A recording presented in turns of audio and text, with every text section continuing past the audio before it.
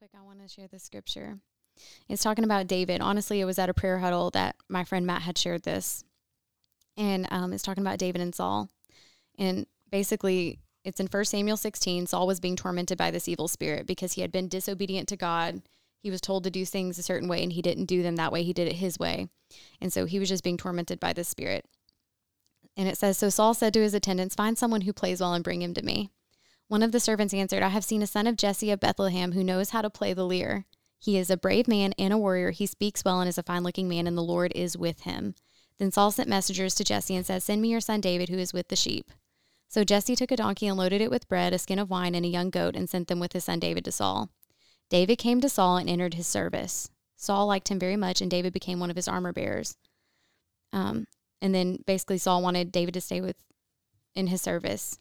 And then it goes to verse 23, and it says, whenever the spirit would come on Saul, David would take up his lyre and play, then the relief would come to Saul, and he would feel better, and the evil spirit would leave him.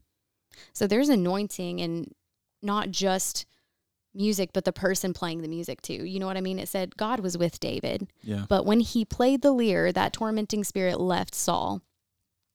And so there is power in music and declaration, but just like Satan was over worship and pride caused him to fall, there can also be deception. And that's why, like I said, knowing the word is so important. Yeah. So bringing it back to that, whichever one we feed the most is which one leads, whether that be our flesh or our spirit. If we have to feed our physical bodies to be strong, we cannot afford to think that we can deprive ourselves of feeding our spirit and think that it will lead. Don't keep things in the dark, bring them to light. If we are filling up on truth, there will not be room for deception, only discernment. It is by knowing the truth that we are set free. Where there is light, there can be no darkness. Truth looks like putting off weight. Yeah. Another thing about deception is, so if you think about an illusionist or a magician, their aim is to get your focus on one small thing so that you don't realize what else is going on over here. And I feel like that happens a lot within the church when they talk about certain things that just are not big issues. Kind of going back to the worship thing, like in Scripture, in the New Testament, it does not say do not use instruments. There are examples of instruments both in the New Testament and Revelation, and throughout the Psalms it says this is meant to be accompanied with the flute or with a stringed instrument. And then in Ephesians it tells us sing psalms and spiritual songs to one another. But just, I don't know, that day when we were in that service, not once did the preacher say, like, here's my scripture reference. No, he had plenty of scripture references. Those can be teased to say to different meanings and stuff. But it just was not about Jesus. It was not about what he has done for us. It was about what you shouldn't be doing. What you shouldn't be doing, what you should be doing, and why you should be doing it. And it was full of just like condemnation. Yeah. If you listen to music, like he even said, like you weren't allowed, like we shouldn't be adding instruments to any sort of spiritual song, not even in just a worship setting. And it's like, okay, first of all, your first argument was a stretch, but now that's even just like what? And so it's like he's just bringing out all these points that do not matter. Let's get to the heart of what's going on. Is your worship to God or to yourself? Like you were just saying a second ago. Like the issue is not how you're worshiping, it's who are you worshiping? I think a lot of times we can be deceived into thinking that we're worshiping God, but really we're worshiping our feelings. Yeah. And the only time we think that we encounter him is when our feelings feel That's good what, all the time. That's what the guy was saying, but he was trying to connect that to worship music, like contemporary worship music. And so it was like you only get, basically, man, I don't know. It was, you're right. It was focused more on the how than it was on the who and why. Yeah. And I think, and there were people in that service who, like, apparently there was a Bible class before that, and like they were asking questions, and the guy just kind of seemed like he wasn't. You could tell the dude had a lot of anger in his heart. Yeah. But I mean, there are some teachers that, like you were talking a minute ago about discernment. Mm-hmm. We're charged with not only believing something, but knowing why we believe it, so that when we encounter those people who maybe don't know the things that we maybe have to share with them, we can discern the difference. That doesn't mean we block out other points of view. We listen to other points of view, but and we take our faith and we observe it too. Yeah, because like that's what I was saying in the car afterwards. Like, because we had a friend who agreed with everything that was said, and we were kind of like debating it and just, you know, talking about it and stuff. And I was like, in the end, whatever you believe, whatever your conviction is, you have to ask yourself, am I wrong? And if I am I willing to change? Right. Mm-hmm. In those like in that conversation, nobody got mad or emotional or heated. It was a very civil conversation. And I think one of the ways you're not deceived is you look at both points of view and you discern. Yeah.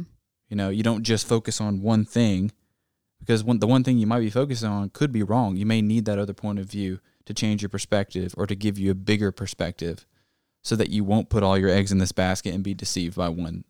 I mean, maybe an ideology that you're deceived by. And so, you know, it's important to watch out for that. Yeah. Bible says don't stray to the right or to the left. Mm-hmm. Keep to the narrow path. And there are so many different issues where we all just stray to the right or to the left. Mm-hmm. More conservative, more conservative, more liberal. Mm-hmm. Just in any sort of situation. And that narrow path leads straight to Jesus. So keep looking at Jesus, and you're not going to stray to the right or to the left. Yeah. But if you're looking at, am I right? Then you're straying. Mm-hmm. If you're looking at, are they wrong? Then you're straying. It's more like, it's just pointing each other to Jesus and continuing to discern and read the Bible for yourself, as well as questioning, am I open to being wrong? Exactly. Just real quick, piggybacking on that while you're looking up that, having a knowledge of reading every day. I mean, let me come at it from this way. So when you're deceived, why is that aftermath so painful? Well, it's because you were in some way or another emotionally involved with that. And it hurts because you were wrong and you had a lot of emotion in that stake. What combats emotion is logic and knowledge about something. And I think the more we study, the more we pray, the more we connect with God, the more confidence we have in what we believe. Mm-hmm. And I think that when we are deceived, like, it's important to have that knowledge to where we can ask ourselves, why was I wrong about this? And like, we want to have that want to go and figure out why we were wrong about something. We don't just want to have the emotional response of like being deceived and, you know, having that, just being left with that. You know, we want to have a broad range of knowledge to combat those emotions when that comes. And I think that's one of the best ways to fight that. Because like I said, like, after deception, that's emotion that you feel. Mm-hmm. That's why you're so hurt, because you were emotionally involved. And like we're talking about naivety, and how, like, if you look at it in non-biblical terms, like when someone's naive, it means they lack experience, they lack understanding, and so they're easily manipulated or taken advantage of. And so just the same for Christian principles. It's like, if we don't know God's word and we don't know him and his heart, we can easily be deceived and taken advantage of. So to protect ourselves, we have to be close to him and we have to know what he says. Yeah. And I really like Colossians 2:8 says that, see to it that no one takes you captive through hollow and deceptive philosophy, which depends on human tradition and the elemental spiritual forces of this world rather than on Christ. So it kind of goes along with that, what we were talking about, the church, and how if it's used wrongly, you're kind of being pulled into this this traditional, like, practiced thing instead of this real relationship with Jesus. But I really like that it said that no one takes you captive, because that's really what it is. When you're being deceived, you are like a captive. Yeah. Ephesians 4:17 says, "Now this I say and testify in the Lord, that you must no longer walk as the Gentiles do, in the futility of their minds. They are darkened in their understanding, alienated from the life of God because of the ignorance that is in them, due to their hardness of heart. They have become callous and have given themselves up to sensuality, greedy to practice every kind of impurity." And that it's kind of like it's along the same lines. When there's ignorance in us before we know Christ, that we're kind of left with a debased mind. Like, we're numb to all the things that go against God because we're just so used to doing them. But when God comes in to our lives, he removes that. He removes that debased mind, and he gives us the spirit of wisdom. It's throughout the scriptures that he gives us the spirit of wisdom so that we may know the truth and the knowledge of his will. And so we have the power to understand the mystery of his will and of his plan, which is Jesus Christ. And that is throughout the scriptures. That is throughout the epistles. And so, we don't have to be naive. If we're being naive, if we're just being led to every kind of different doctrine out there, then we're choosing to do that because we have the Bible with us. And I mean, we're at an extreme advantage compared to, the first 7 centuries of Christians, because they didn't have the written word in front of them. They had somebody reading it to them, for the most part. But I want to go back a few verses, back to verse 11 in Ephesians 4. This is still Paul, and he says, "And he gave the apostles," talking about Jesus, "he gave the apostles, the prophets, and the evangelists, the shepherds, and the teachers to equip the saints for the work of ministry, for building up the body of Christ, until we all attain to the unity of the faith and of the knowledge of the Son of God, to mature manhood, to the measure of the stature of the fullness of Christ, so that we may no longer be children, tossed to and fro by the waves and carried about by every wind of doctrine, by human cunning, by craftiness and deceitful schemes." That addresses that, there's going to be human cunning. There's going to be different doctrines out there that have no value that we're going to be attracted to and that we're going to want to follow. But if we keep our eyes on Christ and measure everything up against him, then we're not going to be led astray. Yeah. Yeah. One of the notes that I had on here was really, really good. Honestly, Dalton, you might have shared this with us at our meeting, but it said it isn't desires in and of themselves, but it is the naiveness in the desires. When the desires we have are placed above God, they oppress us. They weigh us down. They are a burden on our shoulder. When we give them to God, he carries us and provides to us what we need. When we seek first the kingdom of God, he will provide to us what we need. Yeah, that's Isaiah 46 and Matthew 6:33. Mm-hmm. And I just really, really love that. It's like when the desires we have are placed above God, they weigh us down. Yeah. Mm-hmm. And I think that that's the weight that we experience. And I think that whenever we bring those desires before him and we're like, why do I understand that this desire isn't a bad one, but I feel weighed down by it? And at that moment, that's when it's easy to see or to know that you've maybe allowed your priorities to not stay in order. Yeah. And that's how we get fooled, is because people know that our priorities are out of order, and then they say that they're in the right order. They tell us that they're in the right order and that God ordains it. Mm-hmm. And so that's how we get stuff like the prosperity gospel and the social gospel and the other gospels that are out there. I think there's 4 like main false gospels out there right now. 2 of them, prosperity and social. There's, I can't think of the other 2, but I mean, there are active mainstream pastors preaching stuff, and I'm not going to name them right now. But people have the discernment.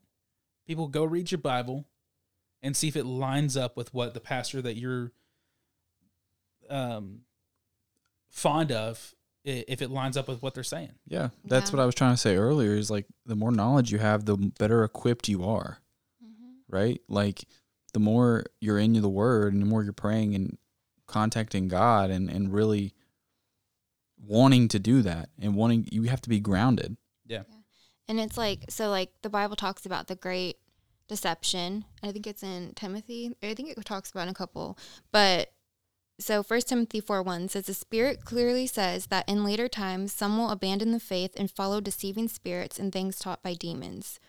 And that's scary, you know? Yeah. Like, you want to know exactly what it is that you believe in and why, and not just like what you're saying, believing what these pastors are saying. Just because they're titled pastors does not mean they're telling you things that are correct. And so you don't want to fall away at the end times. You know, that's scary. Like, you really got to be in the Word and really understanding it and being close to Jesus for real. Well, It's interesting because today, we were talking about how when Jesus comes back, it'll be like a thief in the night, but for Christians, we will have a sense of when that time is. Like, we won't know the exact day or place, but we will know when the time, like when it's starting to feel like that time.